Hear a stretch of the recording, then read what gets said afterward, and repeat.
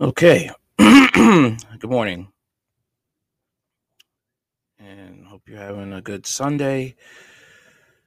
Dear Lord, please help people to understand the scripture and help us to deal with this issue. Idolatry causes, consequences, and cures. 1 Corinthians chapter 1, verse 10. Why do I lie? Why do I fail to love as I should? Why do I not keep my promises? Why am I selfish? There is something besides Jesus that I feel I must have to be happy, something that is more important to me than God, and enslaving me through inordinate desires. A heart is an idol factory. What makes the things that I find to be absolutely essential to life other than Jesus? Martin Lloyd-Jones, an idol is anything in our lives that occupies a place that should be occupied by God alone. Anything that is central in my life, anything that seems to be essential. An idol is anything by which I live and on which I depend. Anything that holds such a controlling position in my life that it moves, rouses, and attracts too much of my time, attention, energy, and money. It can be a physical object, a property, a person, an activity, a role, an institution, a hope, and an image, an idea, a pleasure, or a hero. Okay? There are two causes of idolatry. All of our hearts are grasping and demanding. Idolatry is the principal crime of the human race, the highest guilt charged upon the world, procuring the judgment of God. All murder and adultery, for example, are idolatry, for they arise being because something is loved more than God. Yet in turn, all idolatry is murder, for it assaults God, and all idolatry is adultery, for its unfaithfulness to God. Thus, it comes to pass that in idolatry all crimes are detected, and in all crimes idolatry. Tertullian on Idolatry, chapter 1. Paul explains, beginning in the 6th verse, why these Israelites perished in the wilderness. He says there are two things that they did, which we also do. First of all our idolatrous hearts crave evil things that God forbids. We read in verse 6, these things occurred as examples to keep us from setting our hearts on evil things as they did. Do not be idolaters, as some were, as it is written. The people sat down to eat and drink and rose up to play. We should not commit sexual immorality, as some of them did. And in one day, 23,000 of them died. Verses 6 to 8. Paul says of their problems was they craved evil things that God had forbidden. They followed after idols. They followed after sexual immorality.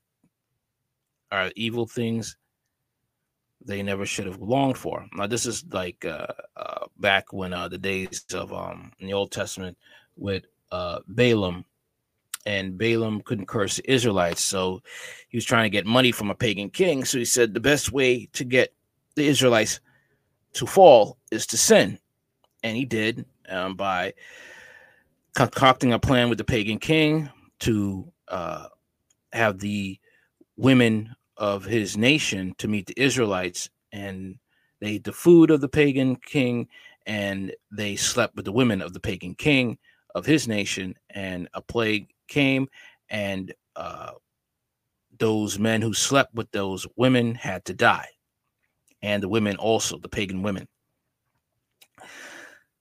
Secondly, our idolatrous hearts crave good and legitimate things that God chooses not to give us. Idols are not necessarily sinful things, but good and basic things elevated to the status of ultimate in our lives. We look to them to give our lives meaning that and worth, and to cover our sense of insignificance. Then they grumbled when they didn't get what they wanted. Verses 9 tells us we should not test the Lord as some of them did and were killed by snakes, and do not grumble as some of them did. We all know that it's not good to lust after evil things, but I wonder how often we remember that it's also a grievous thing in God's sight to demand good things that God has not chosen to give us. Then to murmur and grumble and whine and complain when we don't get what we want. Now, a lot of us, it will be very hard for us. And the road to heaven is very narrow, especially in these hard times, what we have all been facing since 2019, 2020. I don't need to explain that. Okay. But this is where the rubber meets the road, because it's one thing for God to tell you not to have bad things. It's a whole other thing when it's like when you have to depend on God to give you things and be okay with what he gives you. And sometimes for many of us, we're not going to have that, and we're just going to do our own thing and just risk our souls in the process. This road is not for the faint of heart. Okay, like I said, and especially in the times that we are in, and the times are getting worse. Okay, and hey, just imagine when end times come up and the Antichrist is on the scene. No, there will not be any pre-tribulation. Okay, I'm sorry, you're not going anywhere. The house of the Lord has to be judged and has to be purified. So guess what? The house of the Lord is the Christians. All right. Yeah. So people are going to have to endure to the end, whether they make it to see Jesus physically come back and set things right, or they die in the process. Okay. The sin that destroyed the children of Israel and kept them out of the promised land really came down to a single root, and it's sin of discontentment, wanting something that God has not given them. Was not God's given time to give them. They insisted on having things they wanted that God had not provided on, and that Scripture says God considered this a very serious sin. Do not grumble, as some of them did, and were destroyed in the wilderness. What are the devastating consequences of idolatry? The text highlights 3 devastating consequences for those who perish in idolatry. Idolatry arouses God's displeasure. God is displeased. Idolatry is the most heinous injury and affront to the true God. It is transferring his worship and honor to a rival. Idolatry brings physical ruin, brokenness, pain, suffering, death, and judgment. Verse 5, Paul sees the wilderness as a strewn with bodies. Their corpses littered the desert. Idolatry brings spiritual destruction as we fall under God's divine discipline. What is a cure for idolatry? Take heed. The danger of falling into idolatry is always before us. Those who are self-assured and proud are the most susceptible. Those who have personally experienced God's divine presence, guidance, and miraculous deliverance can become overconfident and complacent. Take heed by fleeing idolatry to seek safety in flight. To avoid, shun, run away from, keep on running away from idolatry. When you are fleeing from something, you are running into safety, where safety is found. 2, take heed by relishing and rejoicing in how God rescued us in Jesus Christ. God acts decisively to rescue his idolatrous people. Let's reflect for a moment on the types of Christ in this story. Christ is the pillar of the cloud that screens us from the heat of God's wrath.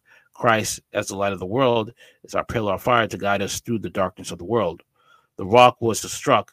As the rock was smitten, set forth the waters, so Christ, have been once all smitten, sends forth the waters of the Spirit. The serpent was lifted up. John chapter 3, verses 14 to 15. Look up and live.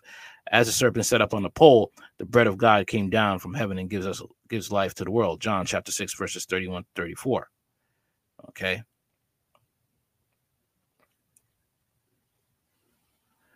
1, take heed by remembering the time in which we live in. Verse 11, at the end of the age, when the end is about to come, all previous ages come to their appointed end in Christ. 2, take heed by remembering who God is. He is faithful. He is wise as well as faithful. He will give us strength and resolve to bear under our trials and testing.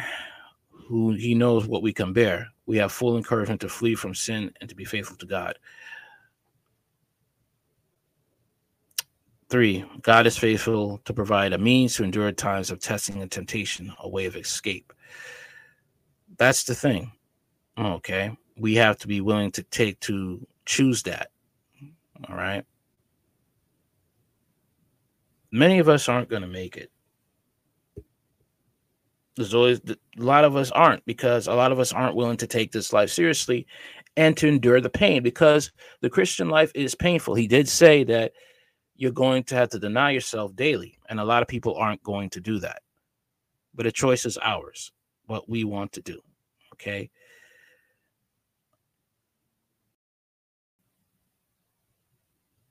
It's what we want to do, because everybody's not going to do this.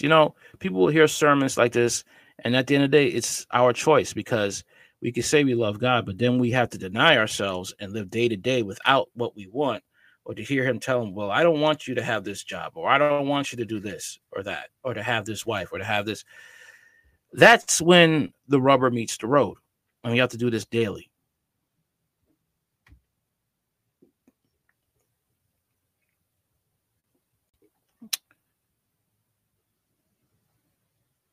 It hurts, but we have a choice to make. He who is holy, let him be holy still. He who is faithful, let him be faithful still. But heaven is only for overcomers. That's the thing. It's only for overcomers.